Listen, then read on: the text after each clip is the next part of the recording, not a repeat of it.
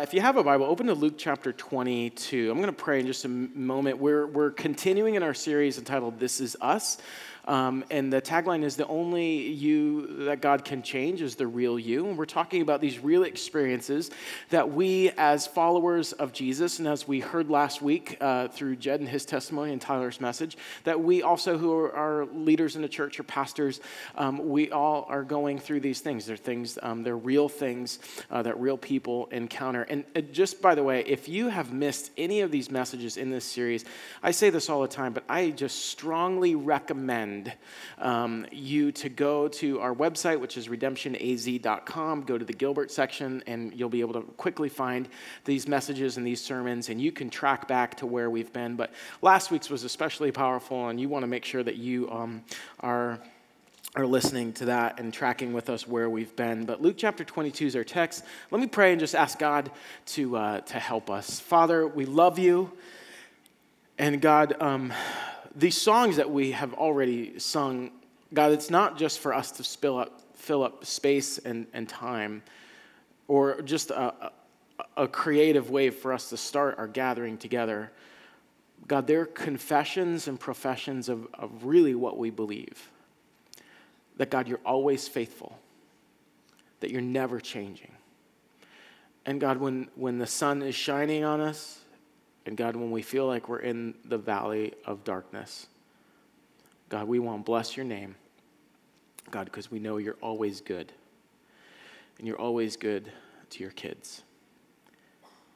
Spirit of God, I pray for help. I pray that I would be controlled and filled by you. I pray that you'd move freely in this time and in this room and in our hearts and in our minds. God, that you might speak to me. God, that you might speak to us. Jesus, we love you, and it's in your name we pray. Amen.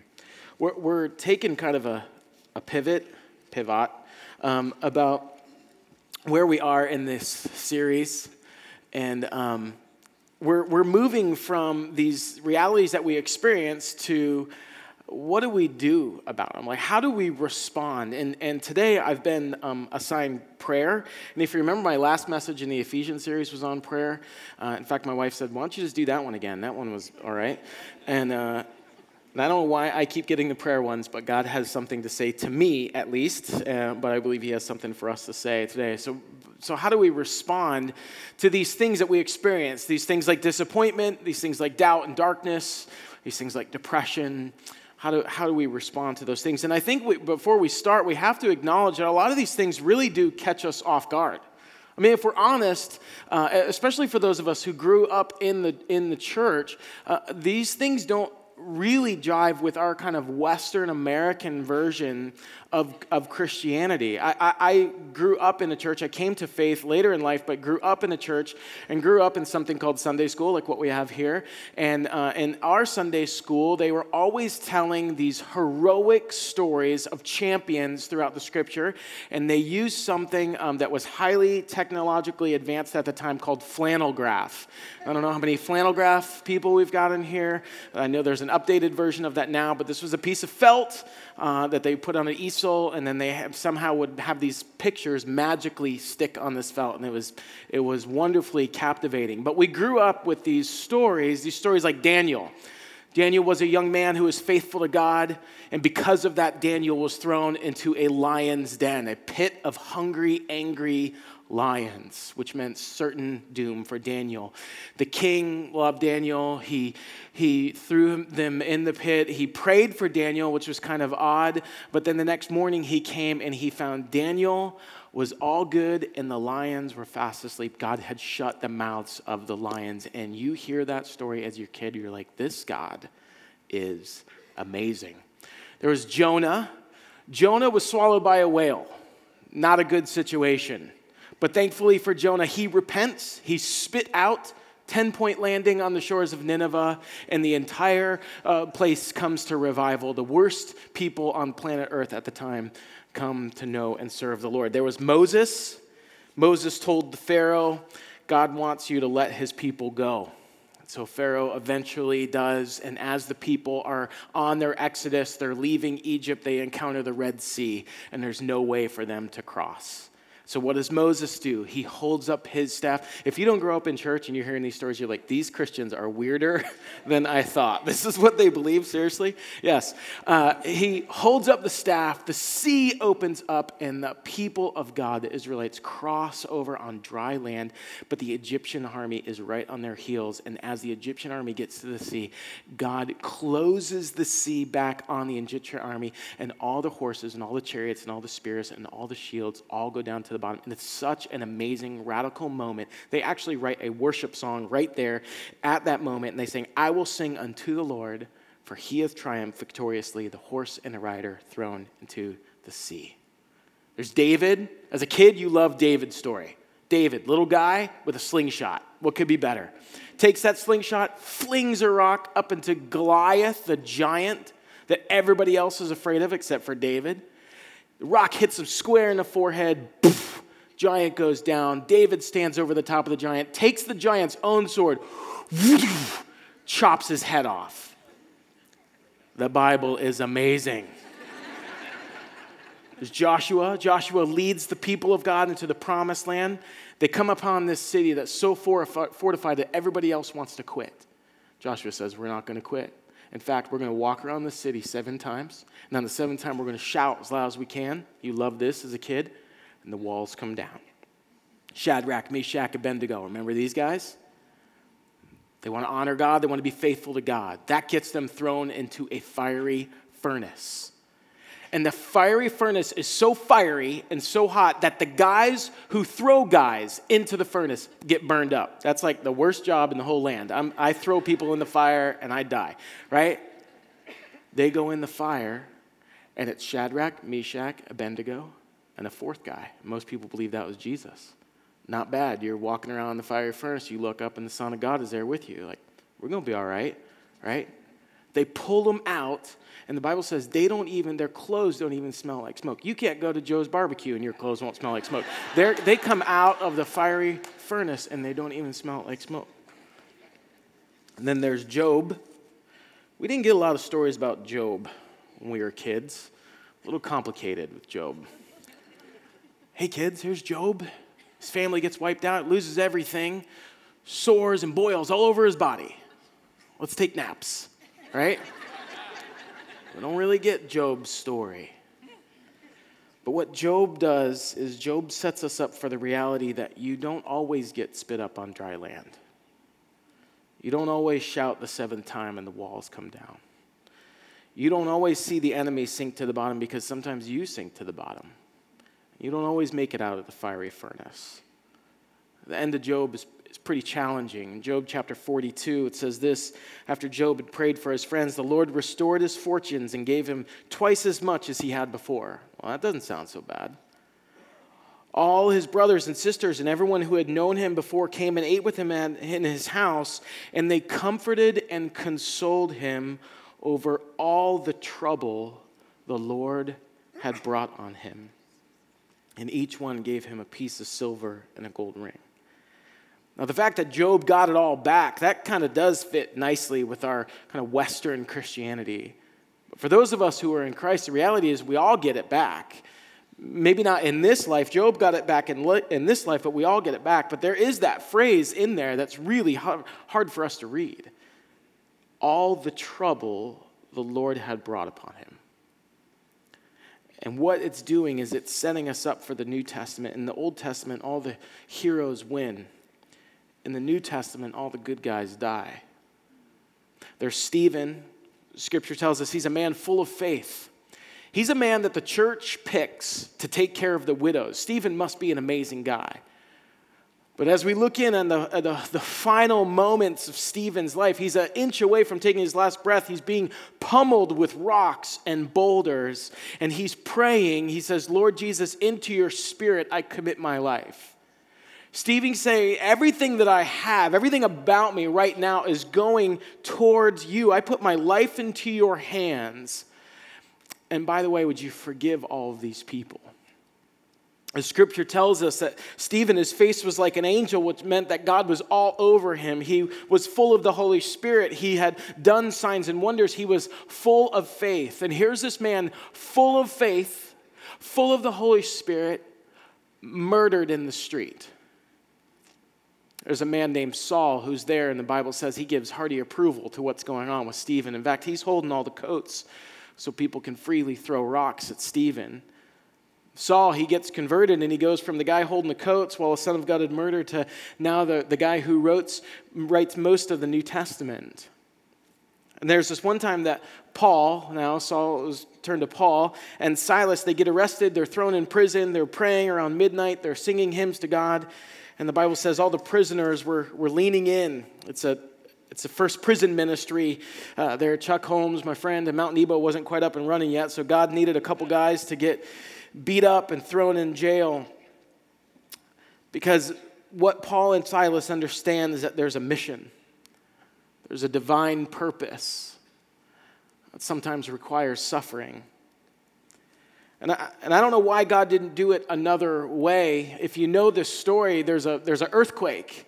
And the earthquake opens all the prison doors and everybody can run out. In fact, the guards kind of freak out because they think that's what's going to happen. And you read that and you think, God, why didn't you just lead with that? Why don't we just start with the earthquake? And Paul and Silas can march in and say, this is the power of God, power of the Holy Spirit. That's a powerful presentation. Because I think what needed to happen is that these prisoners would be most receptive by another guy who had been beat up and thrown in the darkness, by another one whose hands were chained the same way that theirs were. Paul says at the end of his days in 2 Corinthians 11, he's bragging and kind of apologizing at the same time. But he says this, he says, are they Hebrews? So am I. Are they Israelites? So am I. Are they Abraham's descendants? So am I. Are they servants of Christ? He says, I'm out of my mind to talk like this. I'm more. I've worked much harder. I've been in prison more frequently. I've been flogged more severely. I've been exposed to death again and again. 5 times I received from the Jews the 40 lashes minus 1. Remember the movie, The Passion of the Christ, where Jesus is scourged and whipped? 5 times this happens to Paul.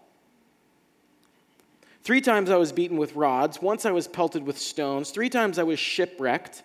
I spent a night and a day in the open sea. I have been constantly on the move. I've been endangered from rivers, endangered from bandits, endangered from my fellow Jews, endangered from Gentiles, endangered in the city, endangered in the country, endangered at sea, and endangered from false believers. I have labored and toiled, and I have gone without sleep. I have known hunger and thirst, and have often gone without food.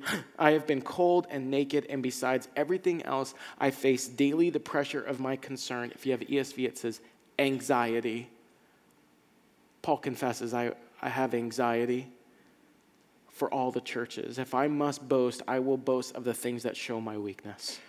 The God and Father of our Lord Jesus, who is to be praised forever, knows that I am not lying. He continues in chapter 12. He says, therefore, and as if all that wasn't enough for Paul to have to deal with. In chapter 12, verse 7 through 10, he says, in order to keep me from becoming conceited, so I wouldn't get a big head over everything, I was given a thorn in my flesh, a messenger of Satan to torment me. And 3 times I pleaded with the Lord, take it away from me. Have you ever had that prayer? God, just take it away. God, just take the darkness away. Just take the pain away. Just take the suffering away. Just take whatever is tormenting me away. Paul says, I prayed that prayer. But God said to me, my grace is sufficient for you, for my power is made perfect in weakness. Paul says, therefore I will brag, I will boast all more gladly about my weakness, so that Christ's power may rest in me. That is why, for Christ's sake, I delight in weakness, in insults, in hardship, in persecutions, in difficulties. For when I am weak, then I am strong. So what is up with Paul? Is he crazy? Is he just mental? How can he respond like that? Well, we get a clue if we look at the central character of the Bible, Jesus Christ, the Son of God in human flesh. God comes to earth in form of a baby, and at his birth they try to kill him. They were so afraid of his birth that they sent on an edict to kill all the boys in the area 2 years old and younger. So right off the bat, the story of Jesus is a tough story. Then at 33 years old, after he's lived this perfect, spotless life, he's done nothing but good. He's done nothing but teach truth, touch lepers, heal people, give grace to the prostitute, do the unthinkable, do miracles, give signs, extend the kingdom to people who never thought they had a shot at the kingdom. That's all he's ever done with his life. But in his 33rd year, he's crucified. He dies. But before he does, he prays. And when he prays, he's informing us that there is a different way to pray in our darkest moments. Luke chapter 22, you should be there already. Luke chapter 22, we find Jesus in the garden. The Bible says that this was his usual custom. This was a usual practice of his to go and pray. And just 3 verses here. Verse 42, he says, Father, if you are willing, take this cup from me. Yet not my will, but yours be done. And then an angel from heaven appeared to him and strengthened him. And being in anguish, he prayed more earnestly, and his sweat was like drops of blood falling to the ground. In other words, what Jesus is praying here to his Father, he says, if there's any heavenly way to put people's broken lives back together with you again, besides me going through what I'm about to go through, will you do that? If there's any other way, I'm asking for it. I mean, that's a real prayer. That's a real prayer. He's sweating drops of blood. He's under tremendous emotional and physical strain. He's honest with his Father, and he says, if there's any way out of this, I'm open to that. Jesus has this huge weight on his shoulders. But his response is so perfectly human. He's not the least bit plastic here. And sometimes we beat ourselves up because we're feeling distraught, or we think, if I were stronger, if I were only stronger, if I was only better, if only I had more faith, then I wouldn't feel so sad, or I wouldn't be anxious. And sometimes we feel even worse because we don't even have any words. And we're so distraught, all we can do is really just sit in silence, and we feel bad about that. Or we feel like a fraud because we aren't praying these deep theological prayers. We aren't using all the words that we hear in sermons or read in books. Or like Tyler said last week, or how could I even say that? How could I even think that thing about God? How could I even say that to God? How could I speak those words out loud? But sometimes the very opposite is true, because the more healthy we are, the more we'll be honest about the pressure that we're feeling. And sometimes I think we're afraid of expressing our questions, not because we're worried about God's response, but because we're worried about our own. We're terrified that if we admit how we're truly feeling, that our faith will crack, but the opposite, it's true. Because when we suppress the pain of what we're experiencing, when we are stuffing it down and denying it, that's when our faith becomes so hard and brittle that it breaks. When we retreat and refuse to feel the pain of our disappointment, we're not really trusting God, we're using him. When we are aware that our hearts are troubled, it's then we can honestly face our sadness and not be ruled by it. You see, Jesus is ruled by his Father's, not by his feelings. He clearly has feelings. He clearly feels like he can express those feelings. He can be honest about his feelings. He's honest about what he wants. He shows us that we can be too, but he's ruled not by his feelings, but by his Father.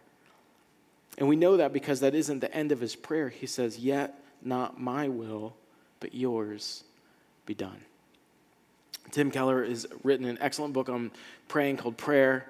And he says this: prayer is not simply petition, but strenuous petition. It is active pleading with God. It consists not merely in reflection of the promises of God, but in taking hold of these promises. The Westminster Shorter Catechism defines prayer like this: it's the offering up of our desires unto God for things agreeable to his will.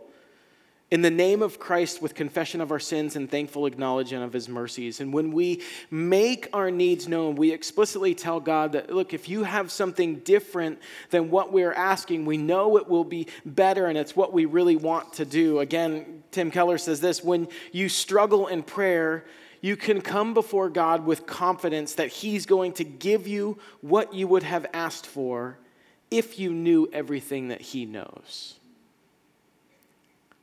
And that he does care, and that he loves you boundlessly. We make our desires known. We rest in his wisdom. That's what we see in this prayer in the garden. It's what we see in what's known as the Lord's Prayer. That we can pray with this shameless audacity. And at the same time, we could pray with a restful submissiveness. A confidence that God is wiser.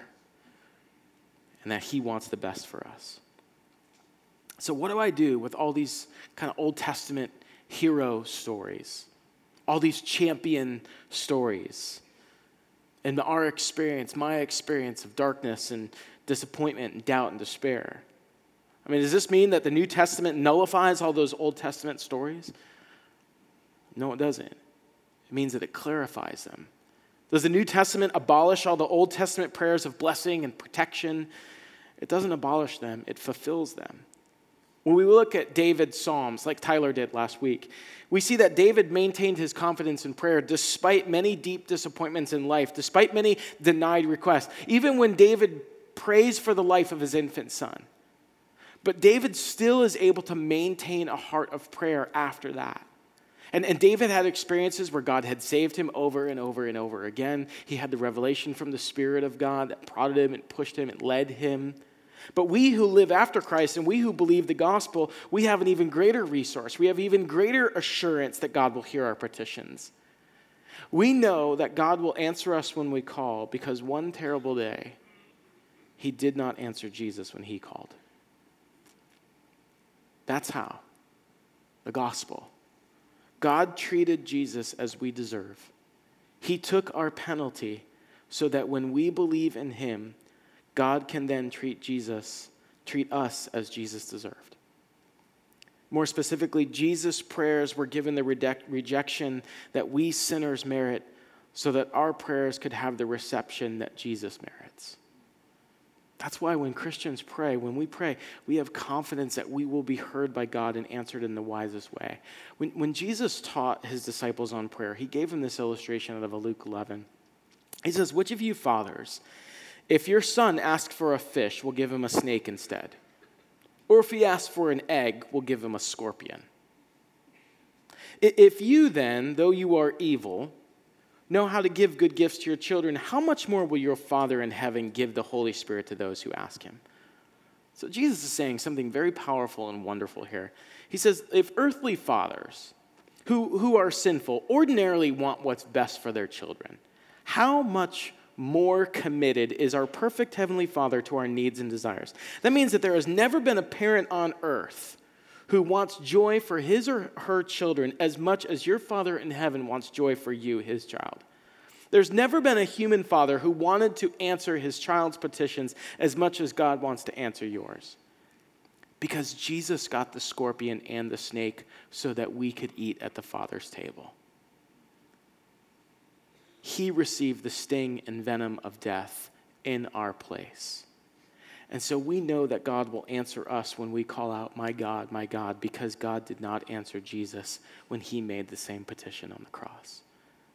One author has said, for Jesus, he got the great silence so that we could know that God hears us and answers us. And we can ask God for things with boldness and honesty and diligence and patient submission, all because of Jesus and all in his name. Your Father knows what you need before you ask it. Which means that when you come before God in prayer, you're not informing God of your problem as if he's lacking information about what's going on with you. When we pray, we are inviting God into our problems. We're inviting God into our darkness, into our despair, into our disappointment, into our doubt, as though he has all the power and ability and wisdom to handle them. Because he does. And we really need to stop talking and treating prayer like it's the last resort. Have you ever said the phrase or heard somebody say the phrase or use the idea like, well, nothing else to do but pray? Or I guess we're all out of things to do but pray. We have to stop thinking about prayer like that. But you're saying there's nothing left for me to do but me as a child of God to access the holy, infinite creator God. That's all we've got left to do. The one who is the Alpha and the Omega. The one who holds it all together by the power of his word. The one who is resurrection and life. The one who raises from the dead. That's all I can do is access him, go to him. Prayer is not our last resort. It should be our first instinct because prayer is our access to resurrection power in our lives. If you want to see resurrection power come in your life, it's access through prayer. 1 John 5, John says this is the confidence we have in approaching God, that if we ask anything according to his will, he hears us. And if we know that he hears us, whatever we ask, we know that we have what we asked of him. What if at the close of this service, some miracle, God comes down in power, and everything you've prayed for this week came true? Everything you asked God for this week came true. What would the world look like? What would your world look like? What kind of transformation would take place? Where would there be freedom? What would your marriage look like? What would your family look like? What healings would there be? What deliverance would there be? What provision would there be? If that happened, all the things that you prayed for this week, at the close of the service, that God came down in power and it all happened.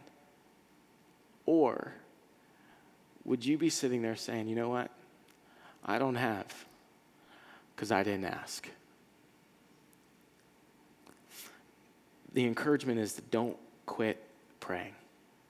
You've heard that all throughout this series, that God is working, that your wilderness is not wasted because God is working in the midst of it. I've had recent seasons in my life where I've prayed consistently a very simple, guttural prayer because I just couldn't muster to say anything else. I couldn't think of anything else. And for 8 months, almost a year, the same consistent prayer, the same consistent prayer, the same consistent prayer. Other people were praying it for me. I went to different places and prayed this prayer. I talked to different people to talk about this prayer. And then finally, in just a moment, God just broke through. And the whole time, I looked back and I was like, God, where were you? Where were you? Where were you? And I looked back and I was like, oh, you were working there. You were doing this. You were doing that. I missed that. I didn't see that. Don't give up. Keep praying. Everything that God allows you to go through, he goes through with us. He does not waste it. He uses it. And sometimes that means that we have to go through the things that we never want to go through, so that we can take the name of Jesus to people that are going through or have been through those same things. And look, the prayer is, God, I don't want those things. I don't want them. But if I have to go through them, use them and use me in the midst of them. And that's where prayer grows. It grows in that reality. God, use me in the mission. Use me in your purpose. God, don't waste my disappointment. Don't waste my doubt. Don't waste my darkness. Don't waste my depression. Remove it. I pray that you take it away. But if you don't, use it for your fame and use it for the good of others. I am just like you. I pray for health. I pray for protection. I ask for deliverance. I pray for blessing. I pray for favor. I pray for help. But sooner or later, those things are not going to be there. So I've got to have somewhere in the mix. Lord, use it. Use my suffering. Use the pain. Use the sickness. Use the despair. Use the disappointment for your glory, for your fame, for your purposes, your mission in the world. And we pray in light of the mission. And the mission is that every person on the planet hears the name of Jesus. And it can be so hard for us sometimes, and we're in our little bubbles, to know that there's a planet that is weeping out there. And it's filled with people who do not know Jesus. And we get caught up, and what we want to do is we want to turn the church into some kind of luxury cruise line when it's designed to be a battleship. C.S. Lewis once said, I'm not sure God wants us to be happy. I think he wants us to love and be loved. But we are like children, thinking that our toys will make us happy and the whole world is our nursery. Something must drive us out of that nursery and into the lives of others, and that something is suffering. You will endure hardship in this life. You will suffer, and there will be valleys, and there will be dark days. But at the end of the day, there is a prize for those who are found in Christ Jesus.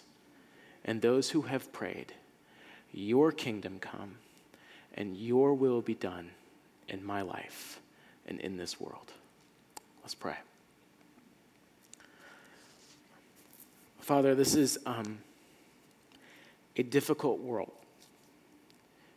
And God, this is a difficult word for us this morning.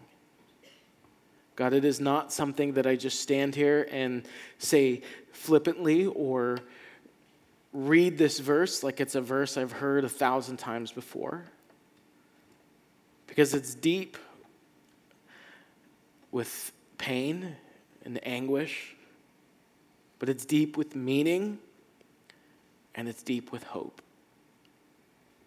And so, Father, I pray for those in this room who even right now are praying that you would remove a cup.